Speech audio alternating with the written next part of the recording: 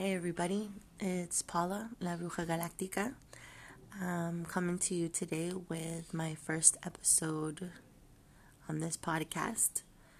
I just wanted to talk a little bit about myself today and what we're going to be talking about on future episodes. We're going to be having a lot of guests eventually, talking about different social justice issues, racial justice issues, environmental issues, and another variety of topics like art, street art, food, science, astrology, magic. We're going to cover it all. But today, I'm going to talk about myself, and I'll just jump right in. My name is Paula Mary. I created Mary Holistics 2 years ago. It's a company that's focusing on holistic health and well-being for women of color, but not only for women of color, just focused towards women of color because I am a woman of color and I feel like we need more education for women like us on how to treat our bodies and what to put in and on our bodies. There's a lot of toxic stuff out there, and I really saw an importance there. And I really wanted to get the word out and just share all my knowledge on staying healthy and keeping our bodies clean. Let's go back to the beginning. My mom was born in Chile, in Santiago. 1962. She left at 10 years old. No, 9. She got to 8, my bad. I had this written down. She went to the United States at 8 years old. With her parents. She was an only child. So just her, my grandma and grandpa, they went to New York. She lived there most of her life until she moved to Florida with me later on. So my mom's basically a New Yorker. She went to high school out there in Queens. She met my father in Queens. He went to Queens at age 15. From here in Santiago, and they met soon after. My dad was about 15 years old when they met. From what I've been told, he was pretty close to my mom and my grandparents. My grandfather, Hernan, he wasn't living there yet. My abuelita Miriam took the 3 boys, my dad and his 2 brothers, and settled in the United States. And then my tata Hernan came afterwards, which now that I think of it in retrospect, that's pretty dope. My abuelita was like the brave one, and she was the one who went first, whereas in my mom's family, my grandfather went first, and then my mom and my nana Rosa, they went to New York after him. So I'll get more into that, but my abuelita Miriam was pretty badass, and I'll probably have like an entire episode dedicated to her, and probably invite her to come on the show soon. She's like my new best friend, and recently we've just become very close, and she's somebody that I really respect and admire as a woman and also as her granddaughter. So my parents met. My dad was 15, my mom was 16. They're both cancers. Their birthdays are freaking 3 days apart. Yes, that's very strange. Yes, I've grown up with crazy cancer parents my whole life. Also, they were all part of a big group of Chilean people. Like 30 of them. And they all knew each other. And so then when they all had kids, we all ended up growing up around each other, and it was pretty dope growing up in a community of Chilean people. I don't remember hanging out with any other kind of people my whole fucking life until my mom and my dad got divorced, and she started seeing a Puerto Rican dude, and that's when I started learning about other cultures. And I think that's when my love of other cultures and other food really, really started blossoming. And that was a dope thing for me in my life, because it taught me how to appreciate everything else, and not just be scared. Not be scared of trying new things or people from different places. And I was 5 at that time. My mom and my dad got divorced when I was 5. So I don't remember that, by the way. We can touch on that for a second. My mom and my dad got divorced, and I don't remember. I mean, I remember we moved out of the big house and we went to the apartment, and my dad stayed in the big house. I just remember everything is in spurts in my mind. I remember an altercation in the big house and my grandparents showing up. My dad slapped my mom in the face. And that's all I remember of that. And then fast forward, I just see myself in the apartment with my mom, and my dad would come see me every other weekend, and sometimes he'd forget, or he just had other shit to do, so I wouldn't see my dad every other weekend. Sometimes it was just once a month. But in those days, I don't remember. Time construct is a tricky thing, and I just remember being sad sometimes.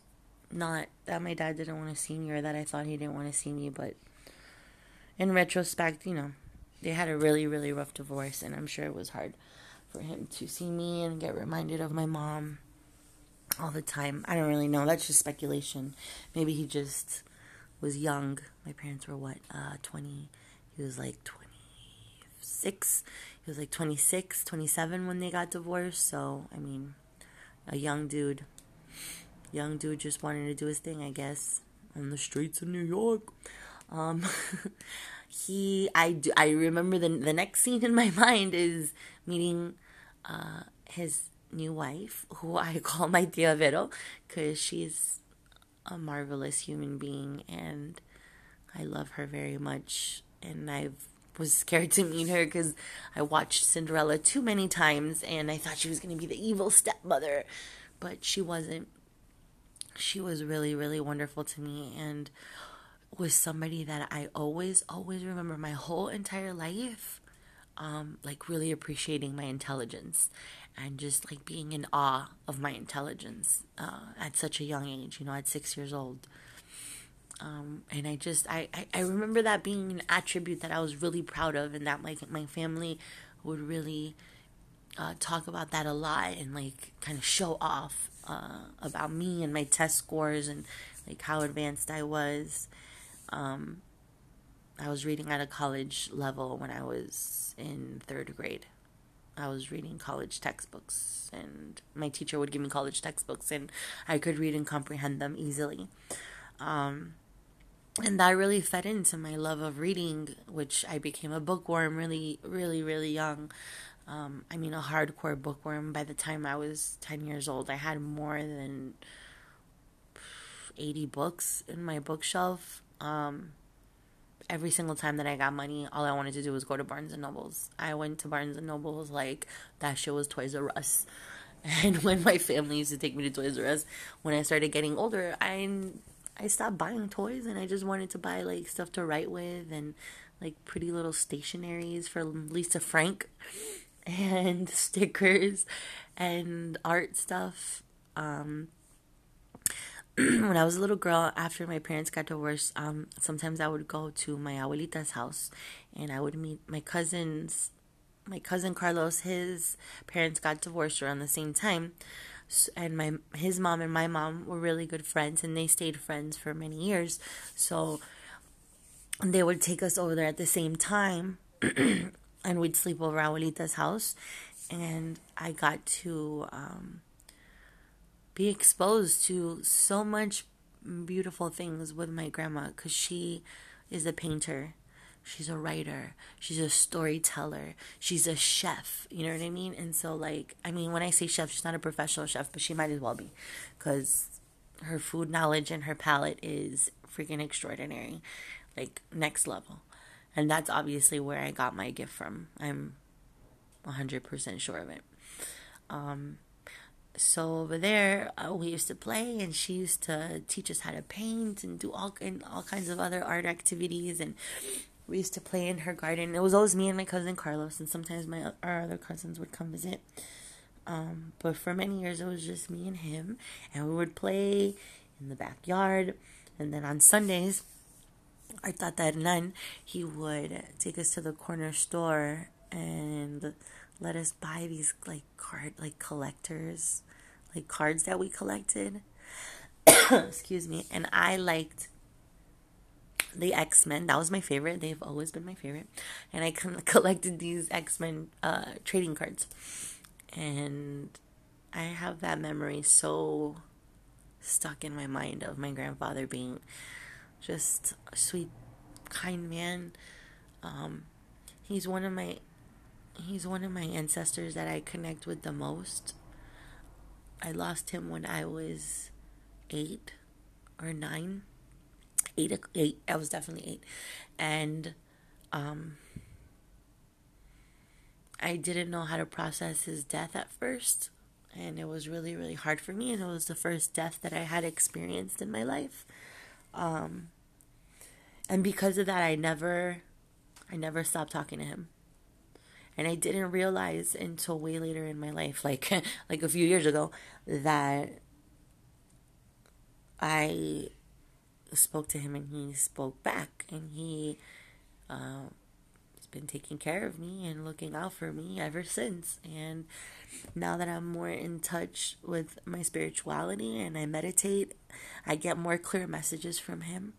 And he helps me energetically through a lot of tough times in my life. And I love him.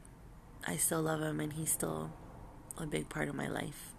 And even though my family on this side, on my dad's side, my uncles and my dad, they were really close to their dad. I think they loved him a lot. They're just not spiritual people, so I can't talk about this kind of stuff with them. But I do talk about it with my abuelita, and I think it makes her happy that I have this connection with my grandfather still after all these years. You know, it's been more than 20 years, and I still talk to him almost every day. And I light candles for him every day, and yeah, I do ofrendas for my grandpa, because he's somebody that's really still part of my life. Enough of that sad stuff. I guess we could skip ahead to when my mom moved us. My mom started moving me back and forth to South Florida. Something that I really despised about my mother my whole entire life, until I started realizing a couple of years ago that culturally I am so well-rounded because of that I fight for racial justice issues, for social justice issues, because of that. Because I grew up in the melting pot. I mean, being a New Yorker is one thing, because I feel like in New York you kind of, I don't know, people kind of segregate themselves in a way. I mean, you go to school with all kinds of people, but in the hood, either you're in back in the day, you were either in a Latinx hood, or you were in the black hood, or you were in the Indian hood, or in the Chinese hood. I mean, you were pretty much staying within your own race or caste system. But in South Florida, no. In South Florida, everybody's mixed, and everybody is chilling, and everybody learns about each other and eats each other's food and gets to go to each other's houses and meet each other's families. And I learned so much about Caribbean and West Indian culture being a South Floridian. I grew up eating Cuban food, Haitian food, Puerto Rican, Dominican, Cuban food. All of my friends were from the islands. I had no other kinds of friends. There were no Chilean people. There was one girl that I met in third or fourth grade. No, fourth grade. Muriel.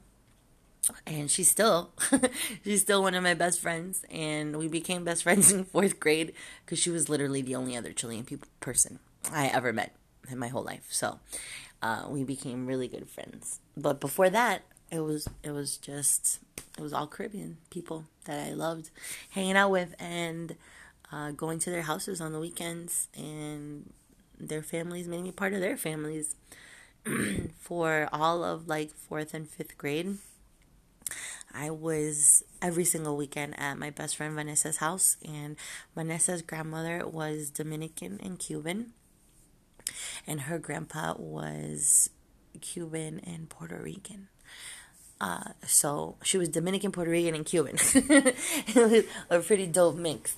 And so the food in that house was amazing, amazing. And they just took me into their family like I was their own. They loved to have me there, and I loved to be there. And that's where I learned a lot about those three cultures. And then later in life, when I started going into middle school, I met Loga, my best friend, Christy, and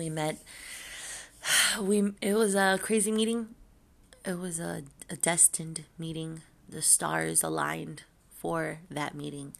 My mother took me, I begged my mother for an entire year to take me out of the Our Lady Queen of Martyrs, this Catholic school that she had put me in, that I despised, I loathed. I relinquished the Catholic religion at age 5. I never did my first communion or anything else like that. I wasn't about going to Sunday school. I thought it was a waste of time, and I just didn't buy it. I didn't buy it at all. From that age, I didn't buy it. So by the time I was like 12, 13, and she put me in Catholic school, and I was being, this Catholic religion was being imposed upon me at that age, I rebelled, and I hated it.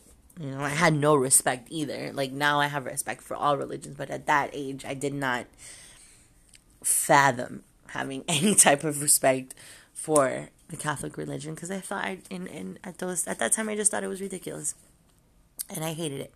So my mom finally let me leave that school, and we went to a public school called Seminole in Plantation, Florida.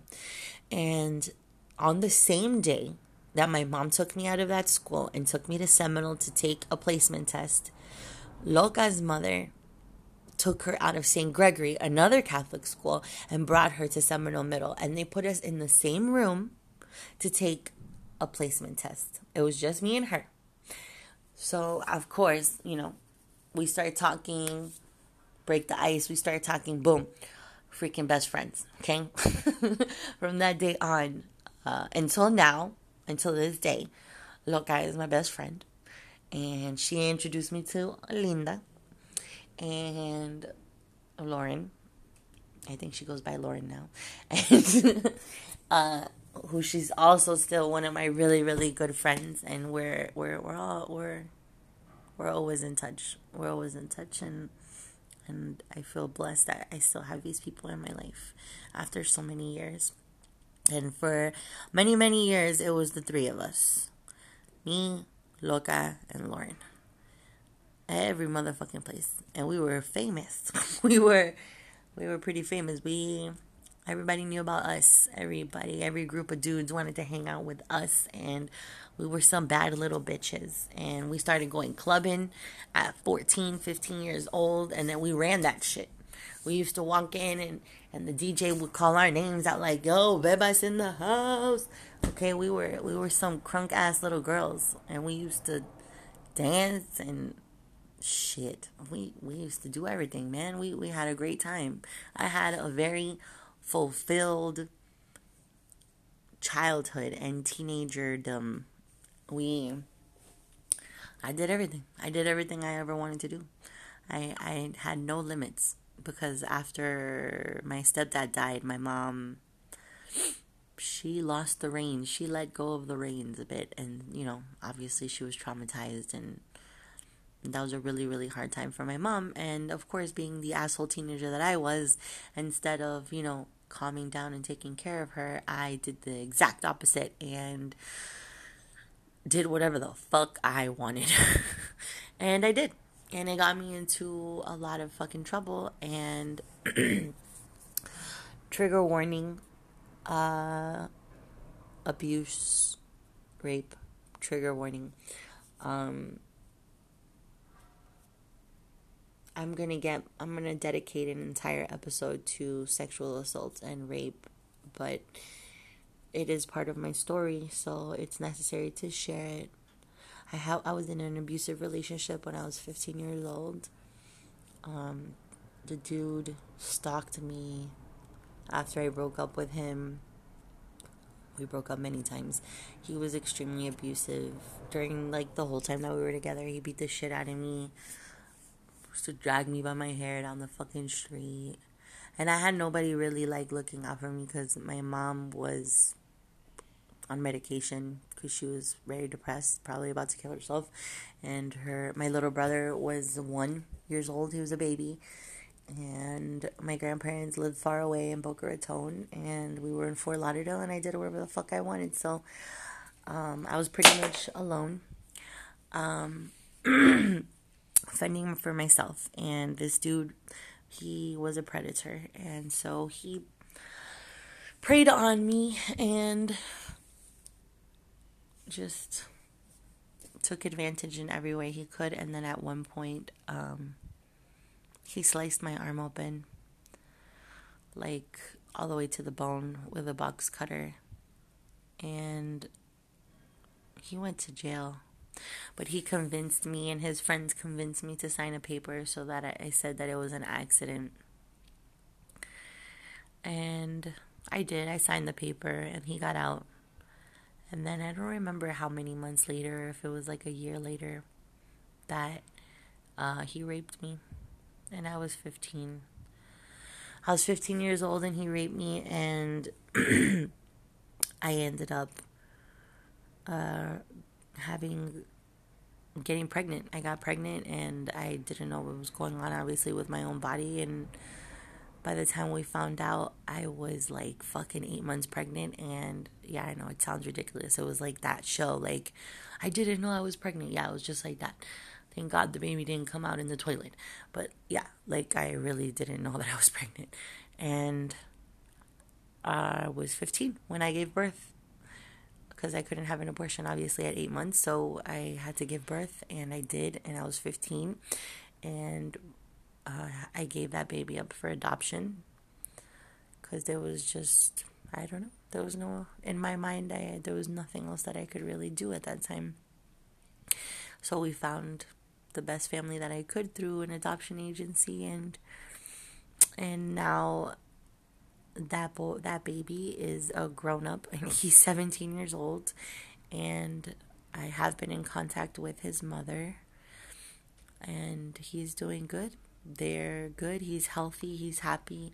He has a really nice life. He has brothers and sisters and a mom and a dad that love him, and they're all doing really well. So out of something really shitty, out of a really fucking shitty situation, occurrence that happened in my life, this boy got a chance to be happy, and this mother got a chance to have a baby boy that she wanted, and so they're really happy, and I'm happy that they're happy.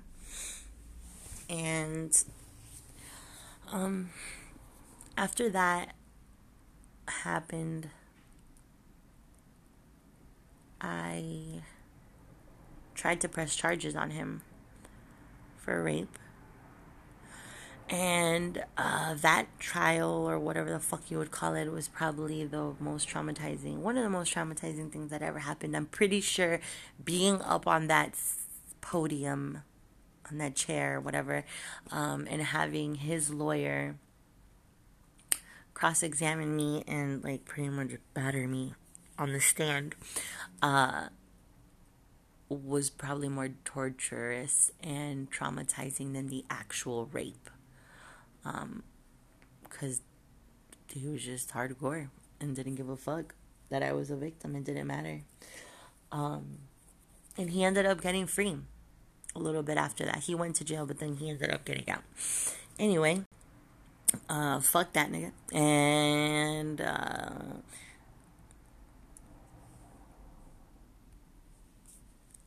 I just wanted to talk about that because it's part of my story.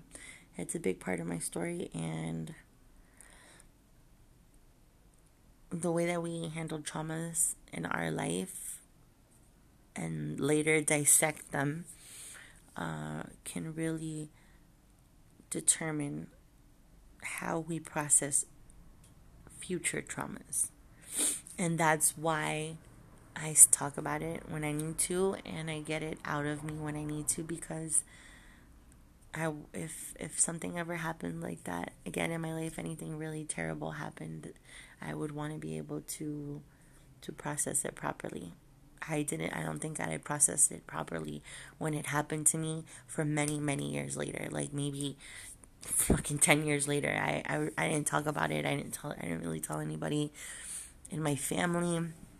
It's still a fucking thing. It ain't a secret no more because I'm doing a podcast about it, but it was definitely has been a secret, and I don't talk about it with my dad or with anybody from that side of the family. But if we don't talk about things like this, then we're doomed to repeat the same mistakes. And I don't want to commit those same mistakes that my mom did with my daughters. I want to be present, and I want to be aware, and I want to be there every single day and make sure that they're safe. And I want to be able to see if there's any predators, focusing on my daughters, and to do that, I have to process my own trauma so that I can be aware of what's going on around my little girls. Because I feel like it's definitely my job to protect my daughters always, and all my kids, right? My son and my 2 daughters, they're everything to me, and I want to make sure that they grow up to be healthy, well-rounded individuals, psychologically, physically, emotionally, just good. I want them to be good. I just want them to be okay. And so, let's see. After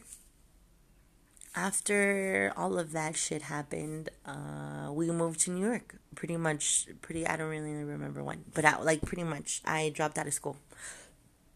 I dropped out of school when I was 16. No, I was 15. It's 15 or 16. Basically, right after that happened, I wasn't trying to go back to school after that. And I didn't. I left school and I failed 9th grade because I was pregnant in 9th grade. I failed 9th grade and I didn't want to go back to 9th grade. So I was like, fuck this shit. I took the GED test. I passed it right away, like I said I would, and without studying or anything. And I got my GED, and I was like, fuck it. And I went to New York with my mom, and we started living in Valley Stream in Long Island. And then I started working.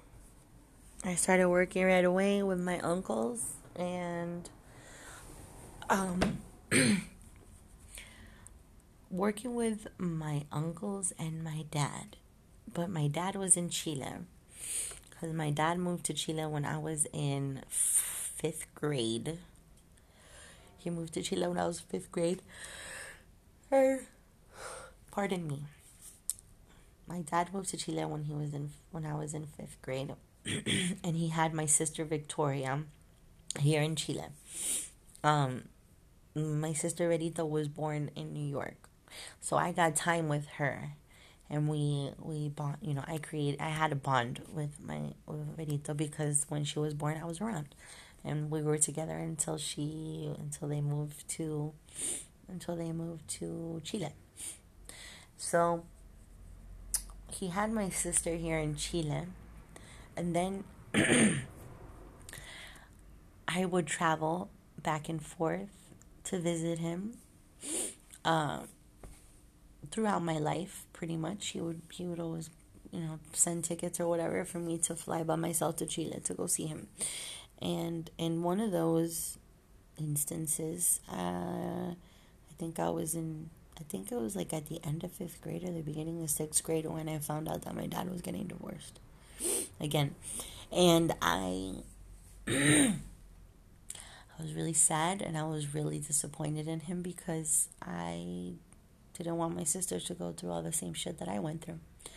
But they didn't. And they grew up to be really, really amazing, incredible young women. And I'm so fucking proud of them. And my dad and my tia Vero, they did a really good job on my sisters. And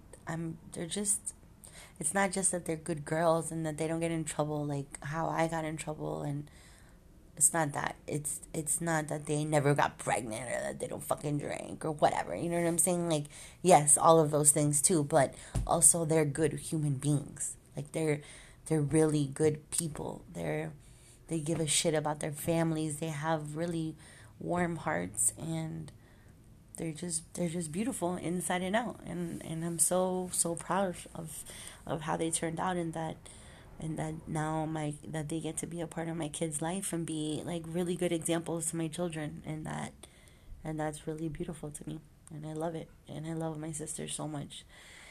And that's why I was so sad when my dad and their mom got divorced, because I just wanted them to be happy. So that was another traumatizing incident in my life when my dad got divorced for the second time. So I was working for my dad and my uncles in Brooklyn, what is now what you would call Williamsburg, on Flushing and Wyckoff. My family owned that block, and there's a part of that block, and we used to do structural steel and rolling gates and all that kind of shit. And that's where I grew up. I mean, I grew up around a bunch of dirty dudes being gross and hitting on me from age 15 all the way up until 20-something years old, I think. So I ended up, just being a little asshole all the time and, like, taking advantage of the fact that my family owned the business, and I would, I don't know, come in late or something, or just come in and take a nap because I was partying all night. And it took me a long time to learn how to work. And eventually I did. And eventually I did learn a lot of responsibilities there. And how to be on time and be responsible and be diligent. And I think that translated a lot into my profession when I started cooking, because my uncles would scream at me and make me cry. So when I got in the kitchen and chefs started screaming at me, I didn't cry. And I was never late. I was always early. I was always one of the first ones in the kitchen and one of the last ones out. And I never cried in the kitchen. I still have never cried in a kitchen, and I can't say the same for many chefs that I know, because we used to take abuse, man. I've had French chefs like literally throw plates at me and scream at me. I've had so many chefs just that were just screamers, fucking screaming the whole fucking time through the entire dinner service, So, I think that all my experience at Mary Gates, my experience working with them, really helped me and formed who I was as a professional in my adult life. And I'm a hard worker. When I work, I'm a hard worker, and I get the job done, and I'm organized, and yeah, I get my shit done. When When did I leave?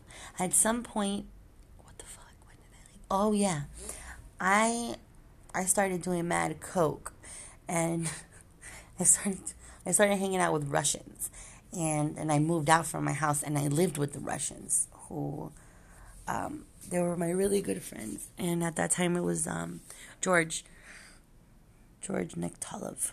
He was my best friend, and I was kind of seeing his brother, but we were friends too. Whatever, we're all friends. But George was my best friend, and we hung out every single fucking day. And I don't know. My mom kicked me out of my house, so I was being an asshole, and I wasn't helping her with shit. Probably I would work and like go to my friend's house and then maybe sleep at her house, but mostly sleep at my friend's houses and whatever. She got tired of that shit. I was like 16 or 17.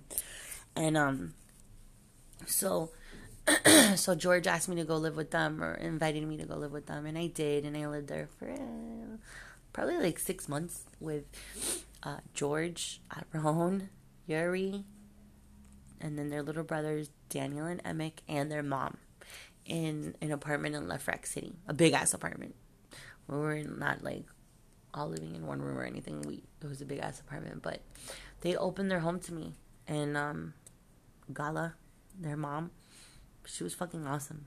And another woman that I really looked up to and respected in my life, because she raised those savages, those 5 boys by herself, and she's amazing, strong woman. Worked like 6 days a week, like fucking 13 hours a day. Hardcore. So I used to help her, and I used to help her cook, and I used to help buy groceries, and I would give her money and stuff like for bills because I respected her so much. And she was just a dope ass lady who ended up raising 5 kids, man, all by herself. So we all started doing drugs, a lot of drugs, and mostly coke, and what other kind of drugs? We did probably ecstasy, whatever. But then we went through a coke stint, and I was doing blow for like a month straight, and we got arrested. Not for blow, we got arrested for weed. We were driving around Jamaica Ave, just a bunch of us, and we had a bunch of weed on us. So we got arrested. Literally 8 of us got arrested together, put in a paddy wagon, and got taken to central bookings and spent the night in jail. And when I got out, my dad happened to be there in the United States, visiting at the time. Lucky me. And my dad got me out. He paid for the lawyer to expunge it off my record, and not that it fucking mattered, because I really didn't get charged with anything. My boy George, he fucking took it for everybody, and like the rest of us, none of us really got in trouble. I think some people got community service, but my dad offered me to go to Chile if I wanted to go live there, and that it might be better for me to like not be like in that environment anymore or whatever. And I actually made a rational decision and said, you know what, you're right. I'm gonna remove myself from this environment because it's not healthy, and I made a very adult decision to leave the United States and move to Chile.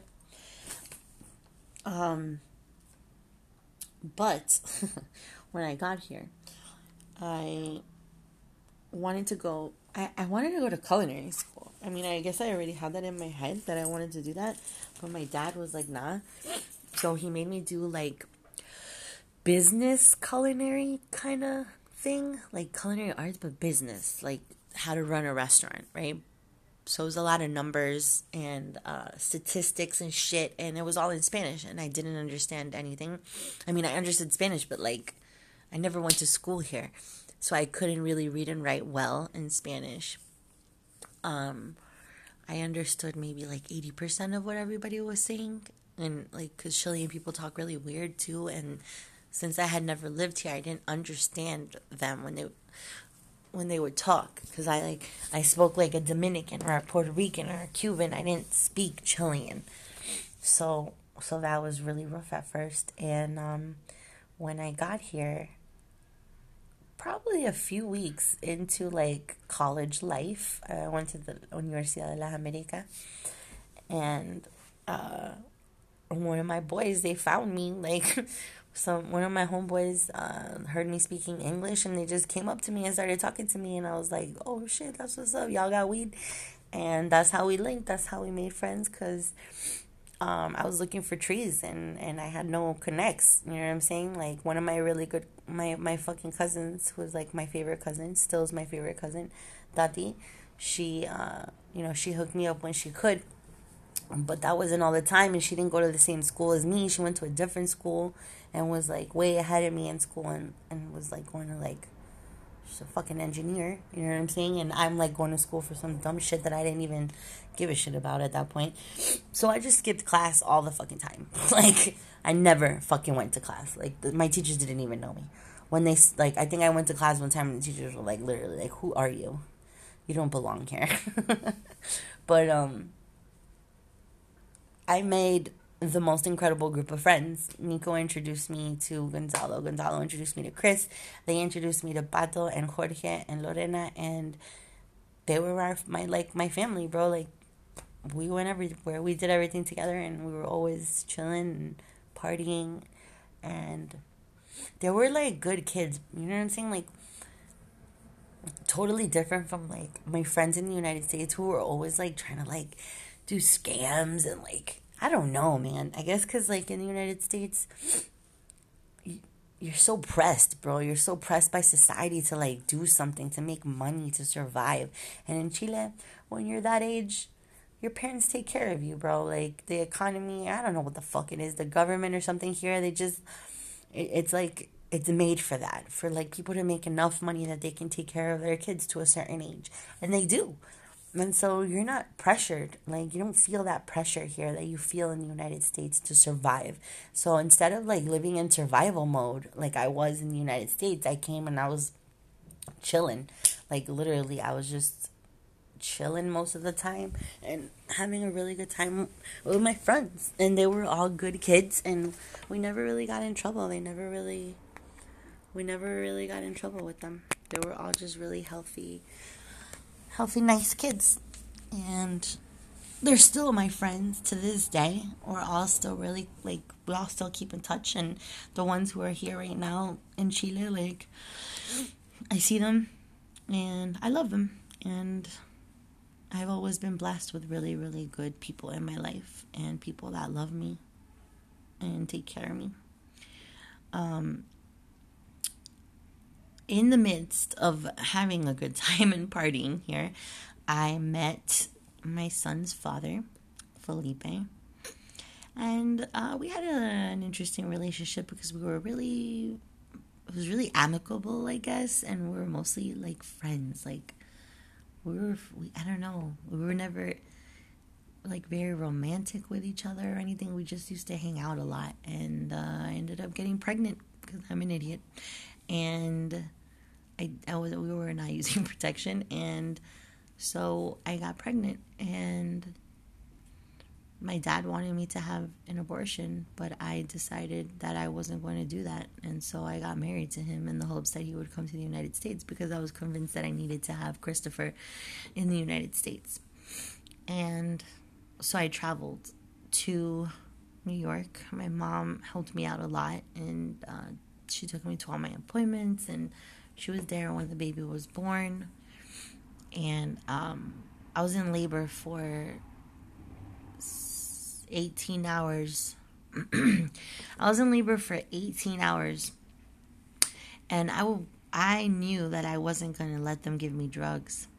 I didn't want anything. I didn't even want a fucking Tylenol PM that they were trying to push on me because they wanted me to sleep. And I just said, no, bitch, no. But out of my own ignorance, I allowed them to give me Pitocin, because they were like, oh, it's just a little bit, it'll induce you, and so you can have the baby faster. And I'm like, I don't know what the fuck Pitocin is, but okay. Because all the doctors and the nurses were like, you need this. Okay, fine. So they gave me Pitocin, and my contractions started coming on top of each other, and I literally thought I was gonna fucking die. and it was the most traumatic, horrible fucking birth that I could have ever imagined for myself. And in comparison to my daughter's birth, both of my daughter's births, obviously being more educated and way later in my life, it was torture. They might as well have been torturing me. But I held strong, and I refused to have any other medication given to me. I refused the epidural, and I refused the shit that they put in the fucking IV to fucking get you high. So I was like, nah, I'm good. And I gave birth to a beautiful little boy, my little Christopher, and he was born at 4:19 in the afternoon. A Capricorn. My Capricorn boy. And Christopher was my sunshine. From that day on, my life revolved around my son. And we did everything together. We went everywhere together. And I took him to meet his birth father when he was 1 year old. I brought him here to Chile to meet his paternal grandmother and his biological father. And the dude was just, he was not ready to be a dad. And no. So yeah, no, he was just not ready. So we couldn't stay. We couldn't stay to do that because he was not ready, and he was kind of being a little bit abusive towards me. And since I was already traumatized by my previous experiences with abusive men, I wasn't having that shit. And I was like, all right, bye, I gotta go. And I bounced, and we went back to the United States with Chris, and I started cooking. And I met Alex, one of the greatest chefs I've ever met, and one of my best friends who's in Australia right now doing the goddamn thing, motherfucking cooking it up, okay? She opened my fucking eyes to a whole other world, like everything natural. She's from Hawaii, and opened me up to that culture, to her Hawaiian lineage, and her culture, to Chinese culture, because she's Chinese on her mother's side. And she taught me so much, dude. She was such a big influence in my fucking life, especially in my cooking life. And she's still the best chef I've ever met. And I've worked with some of the most famous chefs in the world, and she's still the best. She has the most soul. And her soul, it infuses into her food.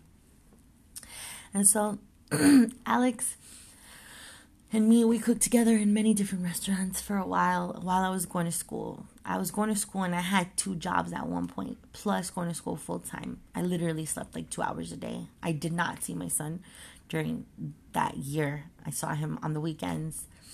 My grandparents helped me out with him. We lived with my grandparents, and he stayed with them. And if it wasn't for them, I would have never finished culinary school. And then once I graduated culinary school, I decided to go to New York. So me and Chris, we left. We went to New York. We stayed with my mom for a little while, and I started working at Pearl Oyster Bar. And that's where I met Rebecca Charles, the second best chef I've ever met in my life. She's one of my biggest mentors, aside from Alex. And I learned another great deal of things about life and cooking from Rebecca, because she's a lot older and wiser, and her restaurant is still extremely successful and has been since probably the day she opened. She took me under her wing, man, and I will never be able to show the gratitude that I have inside my heart for that.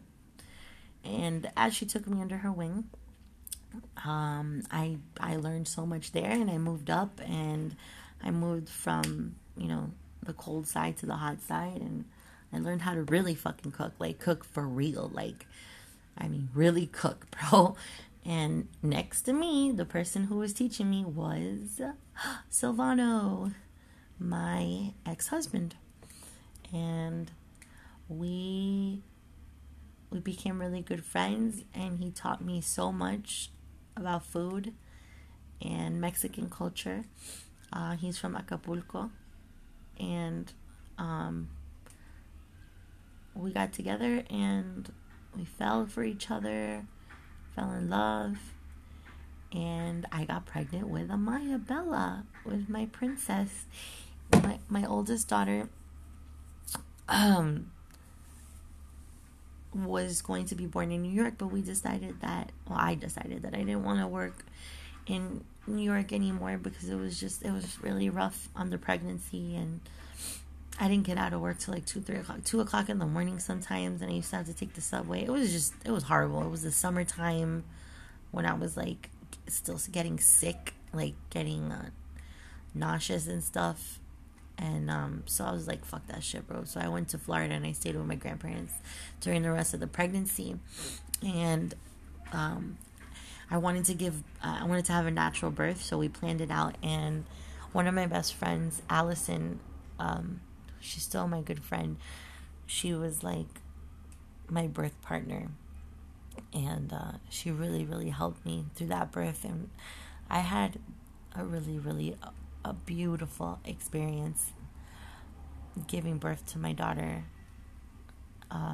It was in Boca Raton in a hospital, and it was a completely natural birth, and it was magical. That's when I realized that there's something wrong in society.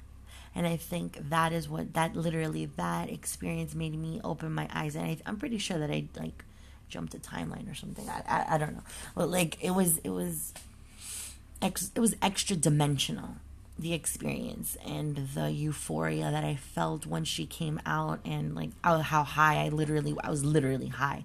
I felt like I had taken 20 hits of acid and fucking 15 ecstasies and fucking peyote, and I was literally the highest I've ever felt in my life when I gave birth to Amaya. And like something transcended there, and a fucking switch went off in my head, and that's when I started getting into political movements, social justice movements, racial justice movements, and getting more educated about what the fuck we're putting in our bodies, what we're eating, the products, the chemicals that are around us at all fucking times, and like the government. That's when I started seeing like these motherfuckers, they lie. Like I don't know if I trusted the government my whole life, and then when like it all like started making sense and all the pieces came together, the world came crashing down, and I was like, oh my god, my whole life I was raised in this ridiculous patriotic ideology because my uncle and my dad are like, America, yeah, USA. And they stuck that shit into my head. I mean, so profusely that I was like, hardcore, bro. Like, I was a little girl, and I would like fight with my uncle at like 8 years old. When I would come visit to Chile, I would fight with my uncles about how like, no, the United States is like the best country and blah blah blah. And they were trying to tell me about the coup d'etat here in Chile, and when the fucking CIA came and they murdered Allende, and I would be like, no, that's a lie, blah blah blah, and like fucking fighting, bro. I was like 8 years old. You know what I'm saying? So my whole life, like, I really, really believed in the United States of America. And then when I found out that the birthing process for women had been distorted into this horrible medical industry, and how doctors just want to make fucking money off of you, and how they don't give a fuck about mothers and their babies, and it's just about money and numbers and getting them in and out of the hospital as quickly as possible, and giving them drugs that is bad for their bodies.